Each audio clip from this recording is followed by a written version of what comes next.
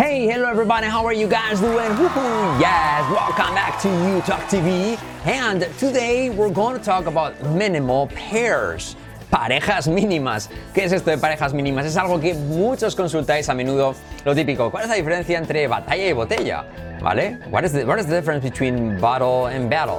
Ese es el tipo de cosas que vamos a hacer. Va a ser un total de 10 parejas mínimas, 10 palabras que solo se diferencian en un solo sonido. Y quiero que tomes nota, y esto va a ser como un reto, y me digas al final del video, del 1 al 10, cuántas parejas mínimas, how many minimal pairs you got right, cuántas has acertado. Ok, vamos a darte además diferencias entre vocales, consonantes, cómo cambia, lo dicho, dos palabras, cómo cambian con tan solo un sonido, sea consonante, sea vocal, sea diptongo, you name it, lo que sea, etc. Alright guys, I'll see you in just a few seconds.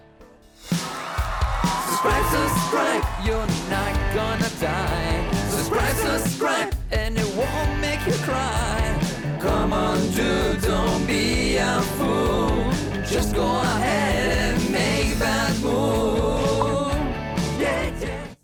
Alright, welcome back to You Talk TV. First of all, primero sígueme aquí como Fran Monage 24/7 like a gas station en mi Instagram, también el oficial de You Talk TV, y allí te vamos a resolver aún más dudas si cabe, if you will. Alright guys, so let's get started. Vamos a arrancar, let's get started con esta primera pareja mínima, this first minimal pair, ya sabes, palabras que se diferencian por un solo sonido, y es el clásico entre los clásicos, botella y batalla. No sé cuántas veces nos preguntáis por este botella y batalla, tanto en YouTube TV como en YouTube TV Plus. ¿Y cuál es la diferencia entre botella, bottle, y batalla, battle? Fíjate que simplemente esa primera vocal, esa primera, que en la primera, en botella, tenemos ba, a, bottle, bottle, y en batalla tenemos una A, pero que es como ea, como en Fran, como ran, battle, ¿ves? Bea, como Beatriz, battle, por lo tanto botella, ba, battle, y batalla, battle. Puedes acordarte de Beatriz, o incluso una E, battle, ¿sí? Para esto, ¿qué tienes que hacer? Patrones de palabras. El patrón de palabras de la O, que es como una A, tendríamos, por ejemplo, calor. Hot, rock, hot, rock, bottle. Para conseguir el sonido de EA, tienes el patrón de palabras Fran, ran, can, thank, como thank you, thank, battle. You got it? Tienes abajo un enlace a nuestro vídeo de vocales, que es como la Biblia. Tienes que recurrir a él siempre que tengas este tipo de duda. Hay como 18 sonidos y te damos patrones, no tanto cómo se escribe, que es lo último que tienes que ver, sino cómo suena, y te damos patrones, así, ¿vale? Rock, hot, and bottle. Y aquí sería thank, frank, ran, battle. You got it? Primera, por tanto, con truco incluido para que lo aprendas, de las vocales que tenemos abajo, ¿sí? Tienes botella, bottle, batalla, battle. That's the first one. The second one, árbol, tree, y número 3, three. Muchos nos preguntáis esto. ¿Cuál es el sonido que diferencia tree de three? Tree, la primera consonante, porque árbol es con T, tree, y en este caso, número 3 es three, con sonido Z. Z española, porque sé que en algunos países el sonido pues quizá se hace como una S, en este caso, la letra semiclave TH fuerte, think, I think, sacando la lengua, thank, three. Cuidado porque viene seguido de una R. Three, ¿vale? La árbol, cuidado con la R. Tree, la R que siempre trae aparejada una U. Fíjate, tree. Una I, pero primero una U. Tree, porque la R suena casi como una U después. Tree, three. La T y la Z. Número 2, number 3, tenemos otra, también un clásico que en muchos países también tienen problemas, porque está la diferencia entre profesor, teacher, y camiseta, t-shirt. ¿Por qué? Porque está la diferencia aquí, ¿cuál es? La che, que en España sí que hacemos la diferencia entre che y luego el otro sonido que no existe en español, que es sh, la letra clave S, t-shirt. Teacher, t-shirt. T es lo mismo, teach, Teach. Podrías practicarlo así. Teach, teach. Teach es con I, ¿vale? No es con I corta. Teach, teach. Teacher, t-shirt. Teacher, t-shirt. Repite conmigo. Teacher, teacher, con acabado en R, ¿vale? Teacher, t-shirt. Teacher, t-shirt. Teacher, t-shirt. Y por alguna razón en algunos países, sobre todo de América, hay a gente que le cuesta diferenciar entre ch en sh. Teacher, teacher, teacher, t-shirt, t-shirt, t-shirt. You got it? All right. Número 3, camiseta y profesor, t-shirt en teacher. Número 4, number 4, tenemos bet, un poco, bet y apuesta. Bet, ¿vale? Bet, bad. Bet, bad. Y esto es porque mucha gente decimos, porque nuestra teoría de la I como la E. Y como E, la letra clave, ¿vale? No se dice beat, sino bet. Echa un vistazo, un poquito, a bet. Bet. Y como E, bet. Pero entonces apuesta, que es exactamente una E, ¿cómo la haces? Pues es muy fácil, es hacer la E abierta casi como una A. Fíjate, bat, bat. ¿Y eso cómo lo representamos fonéticamente? Nos hemos dado cuenta hace unas semanas, decimos, vamos a representarlo con una E, pero con el acento al revés. Así lo hacen en francés. Sí, lo hacen en francés, la grafía del acento es así, porque hacen, por ejemplo, mar es mer, pero madre es mère. Y lo acentúan con un acento al revés, es por como hacerlo más abierto. Así es como en nuestro método de fonética lo vamos a representar. Sería bet, vas a ver que es un poco, a bet es una E, como lo representamos, bet, y bat con una E pero con el acento al revés, porque es más abierta. ¿Lo tienes? You got it? So, un poquito, a little bit, y una apuesta, a bet. Una apuesta, a bet. Apuesto a que es un poquito. I bet it's a little bit. I bet it's a bit. I bet it's a bit. ¿Sí? Esa E más abierta. La diferencia, por lo tanto, entre un poco, a bit, y apuesta, bet, esa es. También lo tendrías entre bid, B-I-D, bid, and bad, y coma. ¿Sí? Ahí lo tienes. Es una pregunta recurrente. Otra pareja mínima, minimal pair, a bit, and apuesta, a bat. Bit, bat, bit, bat. You got it. Number 5. Tenemos otra pareja mínima, caliente y sombrero. Caliente, hot. Y sombrero, hat. Lo mismo que tendríamos con bottle and battle. Lo mismo ocurre aquí. Hot. Una O como A, como en rock, como en doctor, como en job. Ahí tienes hot. Y hat sería como ran, can, fan, thank you, thank hat. ¿Vale? A hat, hot. Hat, hot. Hat, hot. Hat, hot. You got it? Te remito de nuevo al vídeo de las vocales donde tienes un índice que te lleva a cada uno de estos sonidos para que los tomes como referencia. Otro, number 6. Un golpe, head, y calor, heat. ¿Vale? Sí, el calor, heat. Hace calor, it's hot. Pero el calor como nombre es heat. Eso es una I. Heat. Se escribe con E, pero es una I. Heat. Y un golpe es a head. Por lo tanto, I como E, head. Un golpe. Head. Un éxito. A head. Head. Suena a E, ¿ves? Head. Y el calor, este calor, this heat is killing me. Heat. Heat. El calor. The heat como nombre. Recuerda como adjetivo hot. It's hot. En este caso, head, heat. Head, heat. All right, next one. Otra más que es un clásico entre los clásicos. Francia, France y amigos, friends. ¿Cuál es la diferencia aquí? Cuidado porque es una R ahí.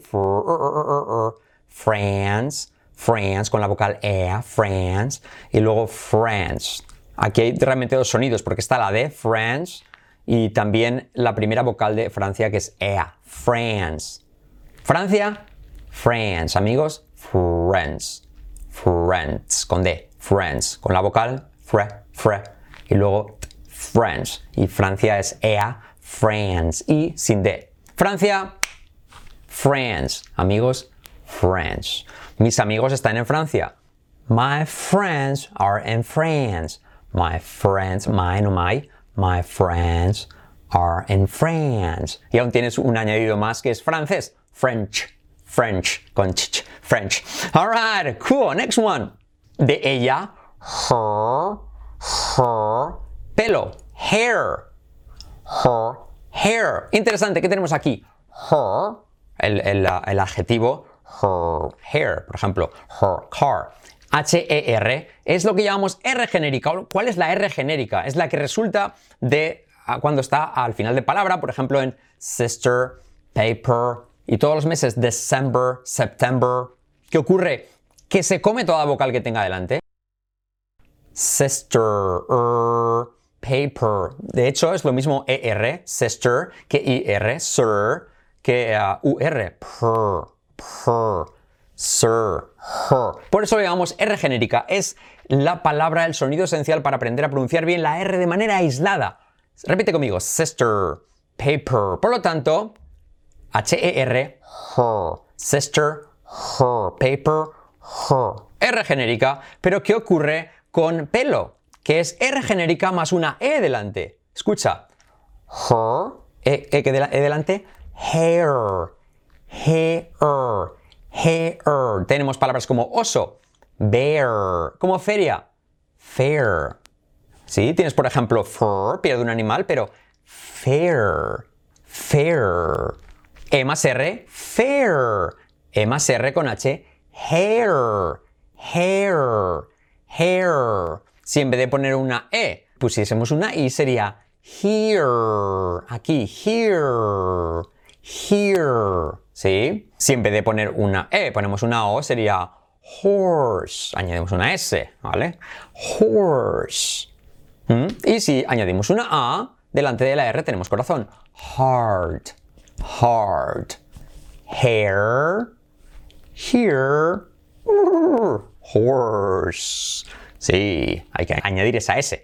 Horse. Alright, so ahí lo tienes, la diferencia entre her, hair. Trabajamos la R genérica y añadimos la E para diferenciarlo de her. Tenemos hair, her, hair, E más R genérica. Por lo tanto, her, R genérica, lo transcribiríamos como H y R mayúscula, her. Sin embargo, hair lo transcribiríamos con nuestro método con H, E y una R grandota. You got it? Alright, la siguiente también tiene que ver con esta R genérica sola o R genérica más vocal.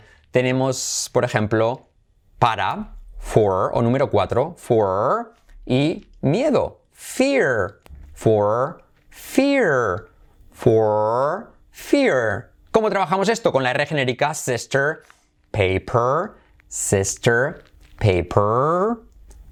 R genérica con F sería fur, que es la piel de un animal, el pellejo, fur, fur, escrito fur se dice fur. Repite conmigo, sister, paper, fur. Pero ¿qué pasa? ¿Cómo hacemos el número 4 o para, F o R? Añadiendo una O más R genérica, for. Fíjate, fur, for, for. Y de ahí, ¿cómo pasamos a miedo? Añadiendo la R genérica más I, fear, fear, fear. Si en vez de una I pusiésemos una E, ¿qué quedaría? Feria. Fair. Fair. Por lo tanto, for, miedo, fear. For, fear. For, fear. Pero sobre todo que te quede claro que lo primero que has que trabajar es la R como tal.